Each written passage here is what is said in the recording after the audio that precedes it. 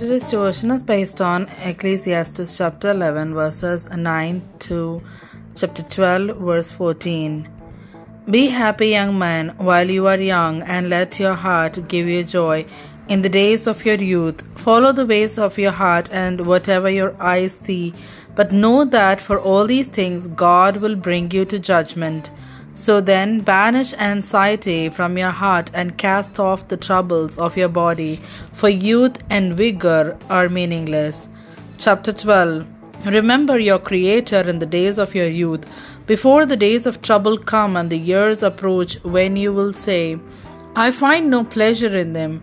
Before the sun and the light and the moon and the stars grow dark, and the clouds return after the rain, when the keepers of the house tremble and the strong men stoop, when the grinders cease because they are few, and those looking through the windows grow dim, when the doors to the street are closed and the sound of grinding fades, when men rise up at the sound of birds, but all their songs grow faint, when men are afraid of heights and of dangers in the streets, when the almond tree blossoms and the grasshopper drags himself along, and desire no longer is stirred, then man goes to his eternal home and mourners go about the streets.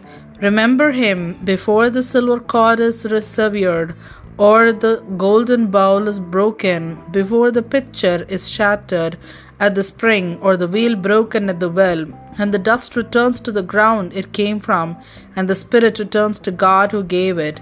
Meaningless, meaningless, says the teacher. Everything is meaningless. The conclusion of the matter. Not only was the teacher wise, but also he imparted knowledge to the people. He pondered and searched out and set in order many proverbs. The teacher searched to find just the right words, and what he wrote was upright and true.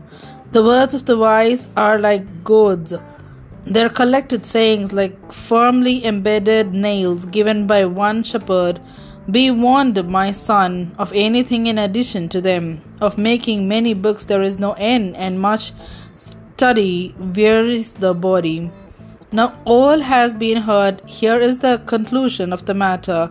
Fear God and keep His commandments, for this is the whole duty of man.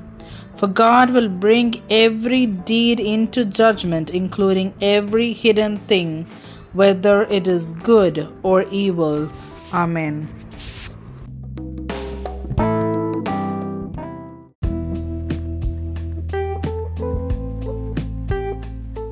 Fear God, keep His word.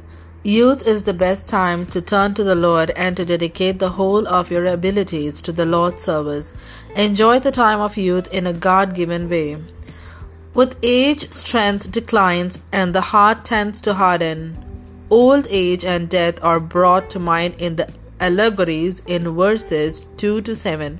It is better to take them simply as picturing the dissolution of soul and body. Thus, we came to the end of this book. The end is sadly identical with its beginning. How thankful we should be to the Lord that the book of Ecclesiastes only presents one side of the truth. Today we can add the revelation of God as Savior in addition to God as Judge in verse 14. That is why, no less than any part, this portion of Scripture should not be taken out of its context in the divine word. The different books of the Bible have been given by one shepherd, all dictated by the same Spirit. All these words, whether they be goads or nails, should be allowed to sink deep into our consciences to make them sensitive to salvation. Unlike the books of men, the Word of God will never weary as if we study it with prayer. It will teach us that what the whole duty of man is, to fear God and to keep His commandments. To fear God is faith, and to keep His commandments is to show by works of kindness and love. All the rest is but vanity. So Solomon, after showing throughout his book the vanity of worldly things, ends by pointing his people to the commandments. Only the life of faith revealed in works prepares man, when judged, to stand before God. Lord, may we dedicate the best part of our life, namely our youth, to the One who created us. Amen.